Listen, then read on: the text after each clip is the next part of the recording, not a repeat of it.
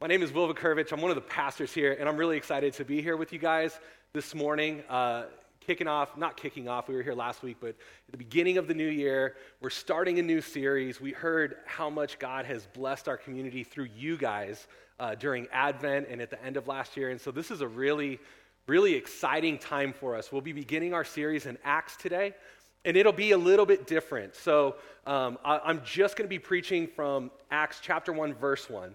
And we'll touch on that verse briefly, and then we'll be looking at an overview of the book of Luke.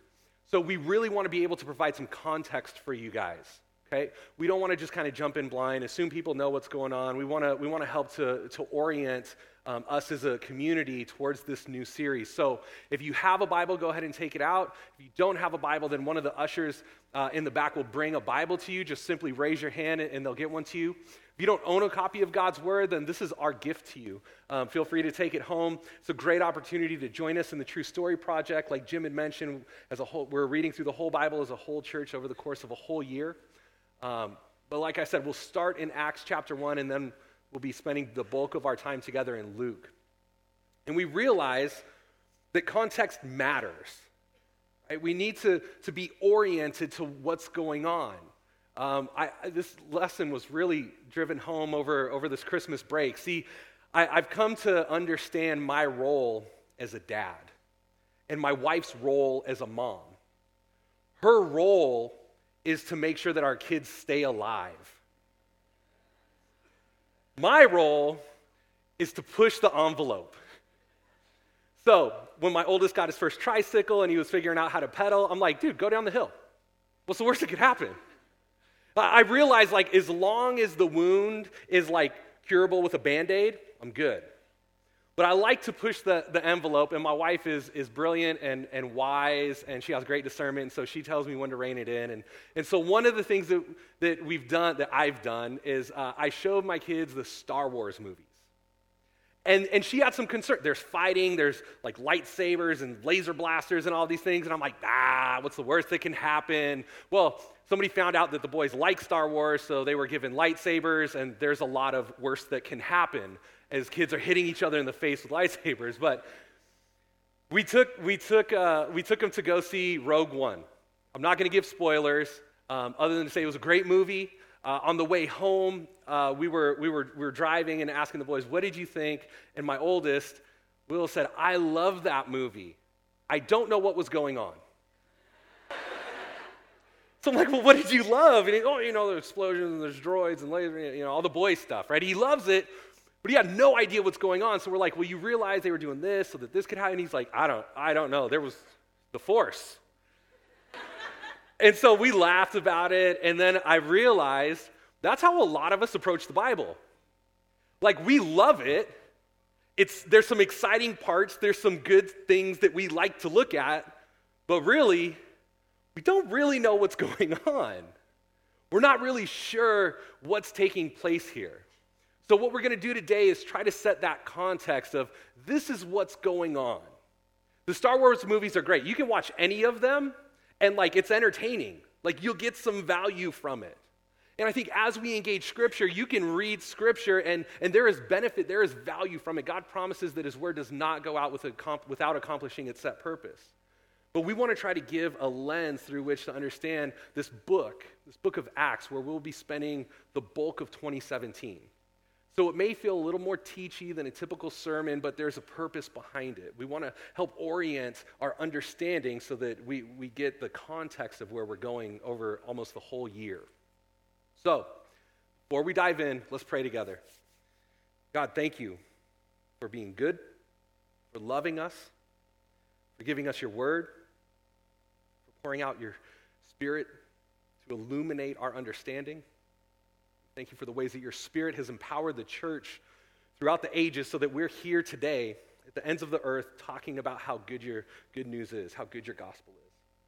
Pray that you would give us understanding, that you would illuminate our minds as you did in those days to understand the Scriptures, to live them out. We love you, Jesus. Help us to love you more. Help us to love each other more, and help us to love your good world more. We pray all these things in your name. So we'll start in Acts chapter 1, verse 1. It says this: "In the first book, O Theophilus, I have dealt with all that Jesus began to do and teach. So, Luke is the author of the book of Luke and this book, Acts. Luke was a physician. He was a Roman. He was very well educated. He writes with the best grammar of any author of the New Testament. And we get this glimpse, this little prologue at the beginning of the book of Acts, and we learn that he's writing this book to someone named Theophilus. He's writing this book of Acts, to explain all that Jesus began to do and teach. There's implications there. So in the Gospel of Luke, which records Jesus' birth, his life, his death, his resurrection, this is just the beginning. The implication is in this book of Acts, which talks about the early church, this is what Jesus is continuing to do and to teach. Even though early on in this book we see Jesus, after he's resurrected from the dead, he ascends to heaven, he's continuing his mission through his church, through regular people like you and me, who struggle to wake up on a Sunday morning, so they have to drink coffee, and then they have coffee breath, they do mundane things, they have to do laundry, they're regular people.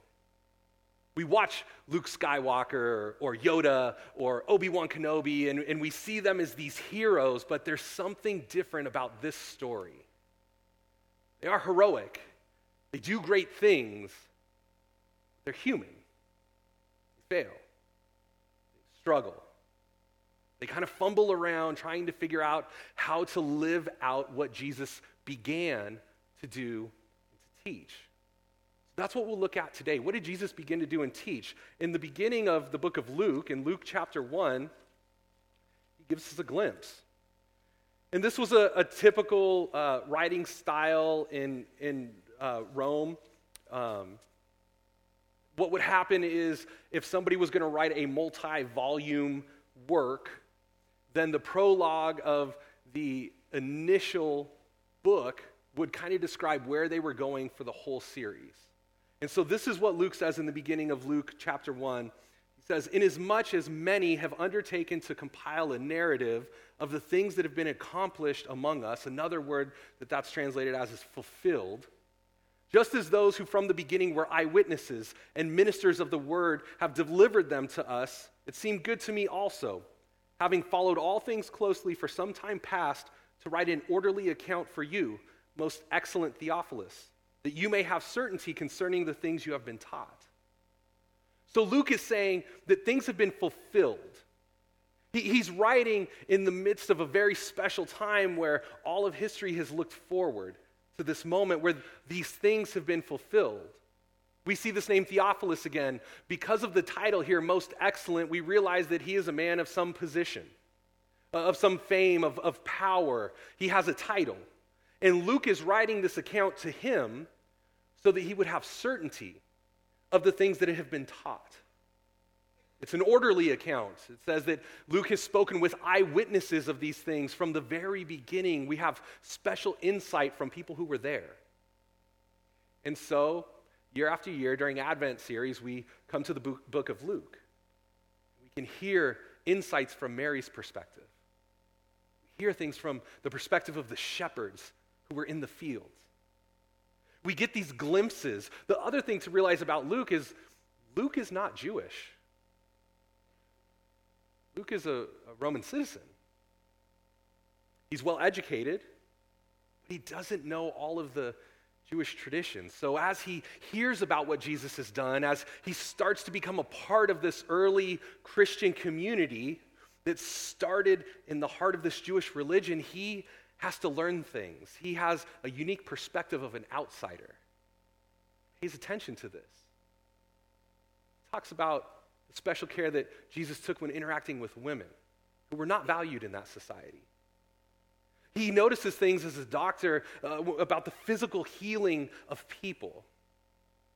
He has an eye for this eye of somebody who's not in the in crowd. He explains it throughout his book. But he starts with what has been accomplished. What's been accomplished or fulfilled implies that things have been foretold, that this has been promised. And so as Luke was around this early church, he heard the story. He heard the story that we've been reading through in this True Story Project, that in the beginning, God created the heavens and the earth. That he created everything good and as it should be. He would have known this part of the story where everything took a tragic turn, where sin entered into the world and distorted everything. He would understand about the brokenness, about this longing of this is not the way things ought to be. He understood sin. He would have understood the story where even in the midst of sin, God is continually pursuing his people, making a way for them, making a promise with one man whose name was Abraham, that God would bless Abraham's family so that all nations would be blessed. There was a purpose. God was revealing himself to humanity through humanity. It was for the purpose of the other. That God raised his people out of slavery in Egypt so that he could create a unique people, bless them with land and inheritance, prosperity, and a law to form them. To mold them more rightly into his image, this image of a God who pursues, who loves, who sacrifices. Laws were written so that the most vulnerable in the society would be cared for, would be included, welcomed, provided for. This is the fabric of his chosen people. This is their very DNA, that they would model what God was like, this pursuing God, this loving God, this protecting God, this God who has an eye for the vulnerable, who has a heart for restoration. To take all of these things that give us this sense of that's not the way it should be and transform it into the way things ought to be. He gave his people this call, and sometimes they did a great job, but most of the time, not so much. And when they failed to live for the other, to care for the vulnerable, to worship God only, he sent prophets with strong warnings to remind them, just as when you were in slavery, when you were in Egypt, God delivered you. God made you his own. He gave you land and inheritance. He made you a people because he loves you. That's how you're called to interact. And sometimes they would repent and they would turn and follow God, but usually not so much. So there was warning after warning after warning. Turn and obey. Repent. Come back to this loving Father who wants to bless you abundantly so that all nations, all people groups, all classes of citizens would be blessed. And we get to the part in the story where the exile happens. God's people continue to decide not to obey him, continue to hoard and accumulate wealth for themselves, to neglect God's commandments, to fail in their worship of him, and they get distracted and worship other things. And God sends reminder after reminder, promise after promise, prophet after prophet, and they continue to walk away from him. And so the natural consequences play themselves out. God says, you are to be blessed so that all nations would be blessed. Not caring about all nations, and so God raises up the Babylonians who utterly destroy his people. The best and brightest they take into captivity into the heart of Babylon, and God tells them, you're here for other people. I literally had to drag you kicking and screaming to the heart of Babylon, to other people. Now seek their welfare. Seek their shalom, their blessing, their sense of the way things ought to be, because in their welfare you will find your own. This is the same message that God gave to Abraham, the same message that was delivered through the law, the same message that the prophets reminded them of. I will bless you so that all nations will be blessed and will know how great and good and loving and generous and kind the Lord is. So God eventually returns them back into Israel, restored back to the land, but things are not the way they ought to be. But they remember that throughout this time, there's been a promise. That now, in the midst of sin, of brokenness, of this tension, there's still a promise of hope. One day things would be restored. That a Messiah, an anointed one, would come. a deliverer, a suffering servant, a king would come and restore all things to the way they ought to be. And if you're following along with us in the True Story Project, we're in the book of Isaiah right now, towards the end, and there are some great images of this. That the lion will lay down with the lamb. The lamb will be safe. That things will be restored, that there will be a coming king who will lead. He'll be like a little child. It's like totally in the face of every leadership development book, right? Like, let a little child lead. Normally we go for the most successful and mature and wise. But God will restore things. There's a promised one. And so the people are waiting. They're waiting, they're hoping, they're trying to discern culture and these signs, and they see different world leaders arise to places of power and oppress them, and they think, okay, now must be the time where this king will come and he'll deliver us, and it doesn't happen. Generation after generation after generation, they're waiting. They're waiting for the deliverance. They're waiting for God to restore the kingdom to the way that it was, to make Israel great again with financial wealth and security and military might, and they'll destroy all their nations. They're waiting for this hope. They're waiting for this promise. And they're just waiting. And then a guy comes. And the people have been waiting for so long. They think maybe this is the one.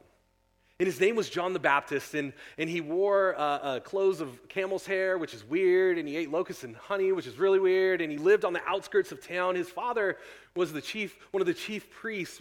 He worked in the temple, but he didn't follow in his father's profession. He wasn't inside the temple, inside the religious structure.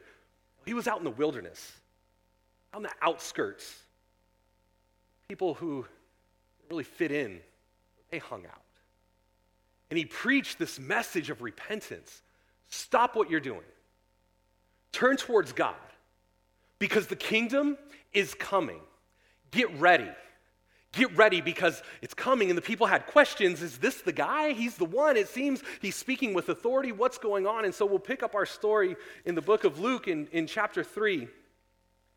In verse 15, Luke 3:15. This is what's going on. As the people were in expectation, and all were questioning in their hearts concerning John, whether he might be the Christ, John answered them all, saying, I baptize you with water, but he who is mightier than I is coming, the strap of whose sandals I am not worthy to untie. He will baptize you with the Holy Spirit and fire. That sounds scary. Like water, that's cool. It gets hot in the summer, we go swimming, baptized with fire. What is this guy talking about? The Holy Spirit. People would have remembered these passages from the prophets where God said, you have the law, it's not working. And so one day I'm going to have to write my law on your hearts. Spirit will come and do this. So there's this hope, there's this anticipation, things are building that something is coming, more accurately, someone is coming. And here comes Jesus. And Jesus starts his ministry in his hometown. Among people that would have done the math, you know the math about Mary, how when she got married, it wasn't 9 months after that day when Jesus came around, and you know what that means. I mean, the son of Joseph, this carpenter, this regular guy. He walks into church on Sunday and he says this in chapter 4, starting in verse 16. He, meaning Jesus, came to Nazareth where he had been brought up. And as was his custom, he went to the synagogue on the Sabbath day and he stood up to read. And the scroll of the prophet Isaiah was given to him. He unrolled the scroll and found the place where it was written, "The Spirit of the Lord is upon me, because he has anointed me to proclaim good news to the poor. He has sent me to proclaim liberty to the captives and recovery of sight to the blind, to set at liberty those who are oppressed, and to proclaim the year of the Lord's favor." And he rolled up the scroll, gave it back to the attendant, and sat down. And the eyes of all in the synagogue were fixed on him. He began to say to them, "Today, this scripture has been fulfilled in your hearing." Now, we read this on this side of history and think, what a magical moment. How amazing. Jesus is starting his ministry. These people get to hear it. This is awesome. But think about this. Think about that person from your hometown. The one that like you're friends with on Facebook, but just cause, like you're not really friends with them. Like the most mediocre person you know. Right? Everyone has that person. And they come up here on the stage with the microphone, and they're like, hey, guess what? All of your wildest dreams are fulfilled in me. Yeah, right. Nobody would buy that. But this is what Jesus says. He makes some bold statements. He says, look, the Spirit of the Lord is upon, that's big. He's anointed me to proclaim good news to the poor. This word poor does address financial lack, but it's also relational poverty. Spiritual poverty, people on the outcast, the marginalized, the most vulnerable among them. This is who the poor would have described. He sent me to proclaim liberty to the captives, recovery of sight to the blind, set at liberty those who are oppressed, to proclaim the year of the Lord's favor. Here's the thing about Jesus. He tells the truth, but he doesn't stop there. He doesn't just post the call to action social justice article on Facebook and then sleep in on Saturday when the work needs to be done. Jesus goes out and does it. He embodies these things. He declares truth to those around him. This is what's going to happen. The Lord's Spirit has anointed me to do these things. Now watch. And Jesus goes around, and he preaches truth, and he heals. Jesus understands the physical brokenness that we all experience, whether it's a young girl through cancer, whether it's somebody who's been born blind, whether it's the paralytic who Jesus gave mobility to, all of these things. He goes around and he heals. He makes physical things restored in the way they ought to be, in the way God intended when he created all things good, before sin came in and twisted everything. And so we see Jesus going from place to place. And there's somebody who was blind, and Jesus says, what would you like? And the blind man says, I would like to see, and Jesus does that. And the people around him have to ask themselves, what does this mean? The paralytic, right, who can't move, he's on a mat, and his friends have heard about Jesus, and so they make the hole in the roof, and they lower him down, and Jesus says, your sins are forgiven, and they think, no, only, Jesus, don't say that. Only God can forgive sins, and Jesus says, so that you will believe that I have the power to forgive sins, get up, take your mat and go home. And the man does. And it creates this question in the crowds. What do we do with Jesus? We know his dad. We know his mom. It's Jesus. But he's doing these things. He's not only talking about them, he's doing them. We see the kingdom being ushered in. We see the lepers who, by law, could not participate in community. They had to be outside of the cities, outside of community. They had to announce that they were unclean to anyone who came close. I did this because some of them had a bell to do that. And Jesus walks up to where they are and embraces them.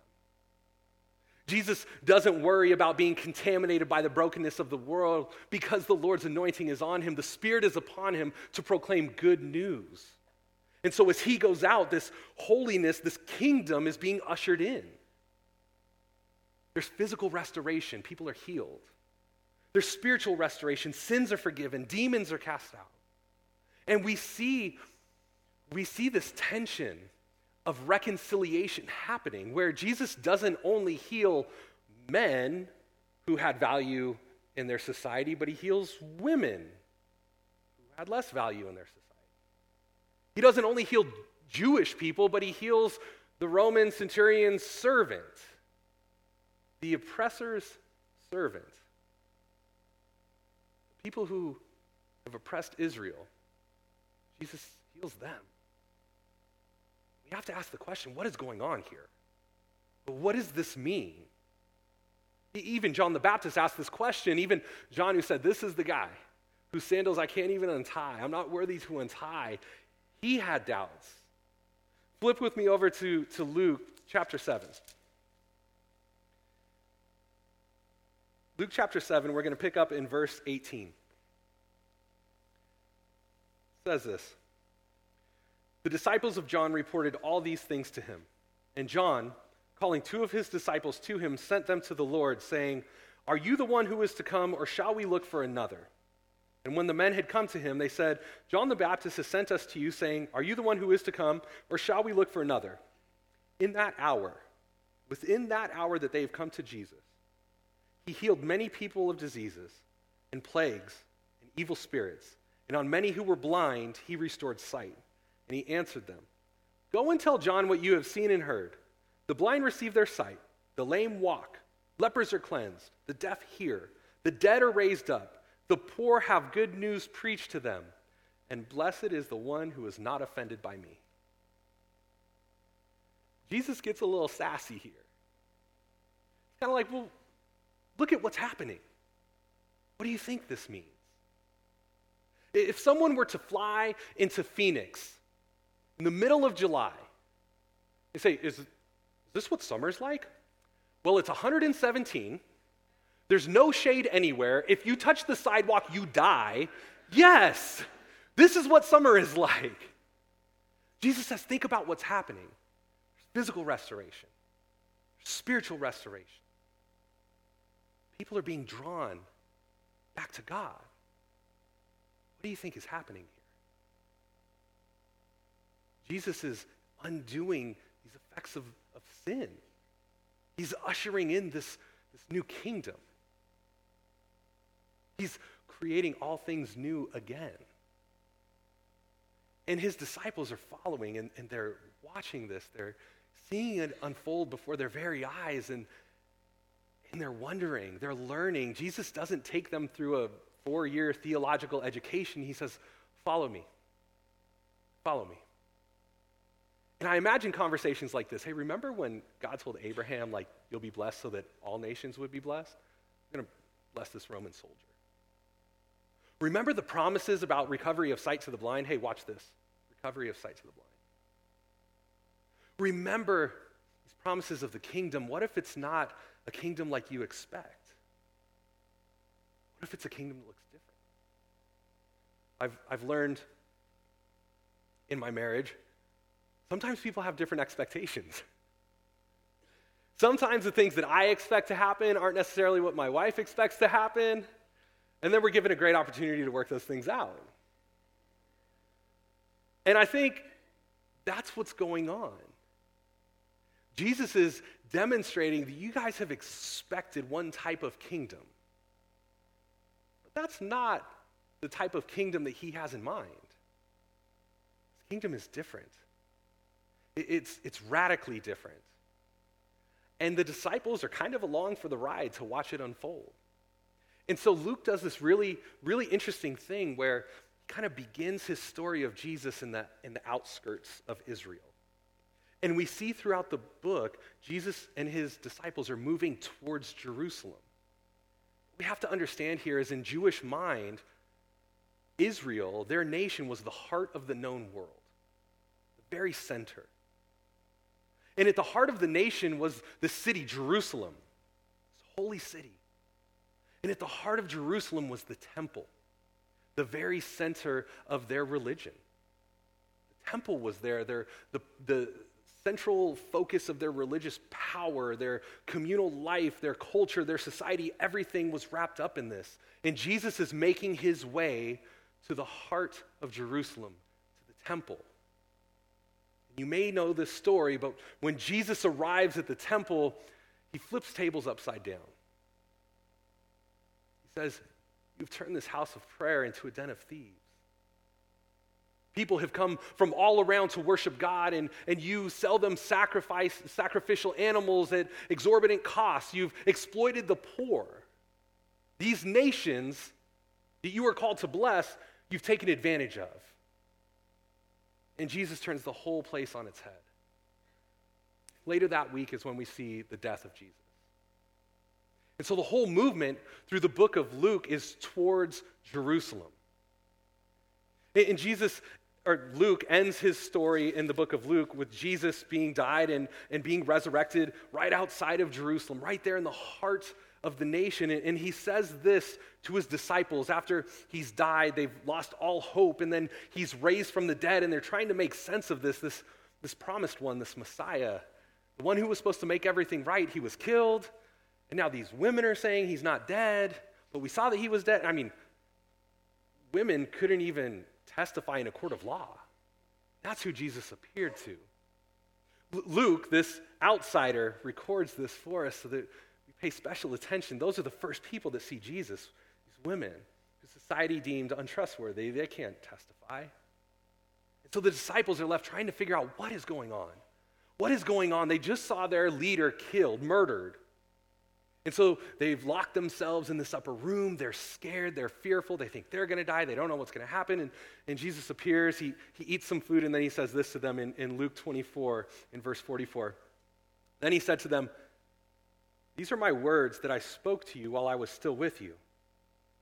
Everything written about me in the law of Moses and the prophets and the Psalms must be fulfilled." Remember, that's where Luke started. Everything has been accomplished in our time, recently. And Jesus is saying everything that was written about me had to be fulfilled. Then he opened their minds to understand the scriptures and said to them, "Thus it is written, that the Christ should suffer and on the third day rise from the dead, that repentance and forgiveness of sins should be proclaimed in his name to all nations, beginning from Jerusalem. You are witnesses of these things. Behold, I'm sending you the promise of my Father upon you, but stay in the city until you are clothed with power from on high." This promise that John the Baptist makes, that the prophets made before him, that there will be this coming of the Spirit, this coming of power. Jesus says, wait in Jerusalem until this power comes. The Spirit empowers the church, and then, this ragtag group of fishermen and tax collectors will be his witnesses to all nations. This fulfillment of what God promised Abraham. This call that God's people have had since they were formed as a nation. This random group of bumbling, stumbling disciples will carry out. And we see this. So in Luke, there's a movement to Jerusalem. And that was kind of the model of the Old Testament, right? God would bless his people so that all nations would be blessed by them, that they would be drawn towards Israel, towards his people to receive God's blessing. But now things have changed. Now God's people are to follow in the footsteps of Jesus, who left his kingdom to enter into the earth. Now Jesus says, wait in Jerusalem until my Spirit comes upon you, and now you'll go out. And so this is what we'll see throughout the book of Acts. They start in Jerusalem, and they move towards Samaria. They move towards these other nations and move to the ends of the earth. They follow in the footsteps of Jesus. They bring healing. They bring restoration. They're an inclusive community that causes some division and some tension, because when different kinds of people get together, that's what happens. And they work through it in such a way that the community around them has to ask questions. Just like the early community around Jesus had to ask questions. What is going on here? These people love in ways that we haven't seen before. These people sacrifice. These people give. These people care in ways that are not common. So we see this movement throughout the book of Acts. And here's the thing. I take my boys to see Star Wars, and they love it, and they go home and they play with their fake lightsabers, and they both try to use force powers, but nothing happens because it's a story. It's a really good story. There's no power. We see something different here. The Bible doesn't just claim to be a story. It claims to be the story. It claims to tell us how the world began and how the world will end. It tells us the point of all of this. It lets us know why there is hurt and pain and brokenness, why we have this sense of things are not the way they should be, and it tells us what to do about that. That there is a new king, King Jesus, who lived a life that none of us could live, died death on our behalf, and he was raised so that this Spirit, this power, could come and be poured out. That the law, the way we ought to do things would be written on our hearts. And from our perspective, we like to judge whether things are true using science. Can we weigh it? Can we measure it? Can we prove it in a laboratory? But we know not everything can be explained that way. In Jewish mind and in Eastern thought, there's a different way to evaluate things. Are they powerful? Do they have the potential to change someone's life? We see this uneducated group of fishermen go from hiding in an upper room behind a locked door, fearful of their lives, to walking the streets, proclaiming good news about Jesus, being imprisoned, being stoned to death, told that they cannot mention his name anymore, and they say, it doesn't matter because there's power. There's something different here. There's something different in their witness. They don't have to convince anyone. They're not there to argue anyone into the kingdom. All they have to do is say, this is what we've seen. And says, I was blind, but now I see. The crippled beggar couldn't move, and now he can move. There's a change. Peter changes. The disciples change. We see this change implement in the change as demonstrated in their generosity and their sacrificial love and the way they unashamedly proclaim the name of Jesus. It has implications. It challenges Rome. It challenges the cultural norms of how society says things ought to be done. Women are treated with respect. People who are different are invited in. The poor are cared for. The blind receive sight. And so in the early days, when Jewish leaders would try to challenge these young Christians and say, when the Messiah comes, everything is supposed to be made right again, and we still see hurt and pain and brokenness in the world, the early church leaders just said, look at our community. Look at the way we love. And the argument dried up because they live radical lives. And guys, we're not talking about Luke Skywalker and Obi-Wan Kenobi. We're talking about regular people like you and me who have received this Spirit, who understand their call to be witnesses. The reality is we don't get to choose if we are going to be witnesses. We are witnesses. The question is, what type of witness will you be? Will we be witnesses who walk in these footsteps of Jesus towards pain, towards suffering, towards the marginalized? Or witnesses who, kind of do that when it's convenient and we don't really have to get up early on a Saturday, or it doesn't cost too much and I get to eat a steak after? No offense to steaks, they're delicious. But what types of witnesses will we be? In what ways will we press into the brokenness? Thankfully, we have this book of Acts, that gives us a great example of the early church. Over almost the entire year of 2017, we get to be saturated with the good news of these people who laid the foundation.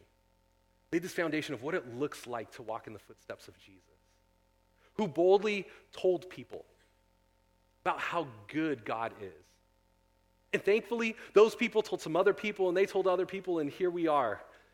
Literally in the mind of Jewish people to the ends of the earth, the opposite side of the world in Tempe, Arizona, in 2017. Still humbled and thankful for this power that the Spirit brings, the power to transform lives, the power to give hope in the midst of hopelessness, the power to love and forgive in ways that are unimaginable, power to be a witness in our homes, in our jobs, and in our communities. You guys pray with me that we would be faithful witnesses? God, we thank you for your word. We thank you for your church throughout history. That though they have not always got it right, you've used regular people. Your Spirit has empowered your church to love, to serve, to give, to proclaim the goodness of your kingdom. We thank you for the people that told us about how good you are. We thank you for the people that you bring into our lives to tell about how good you are.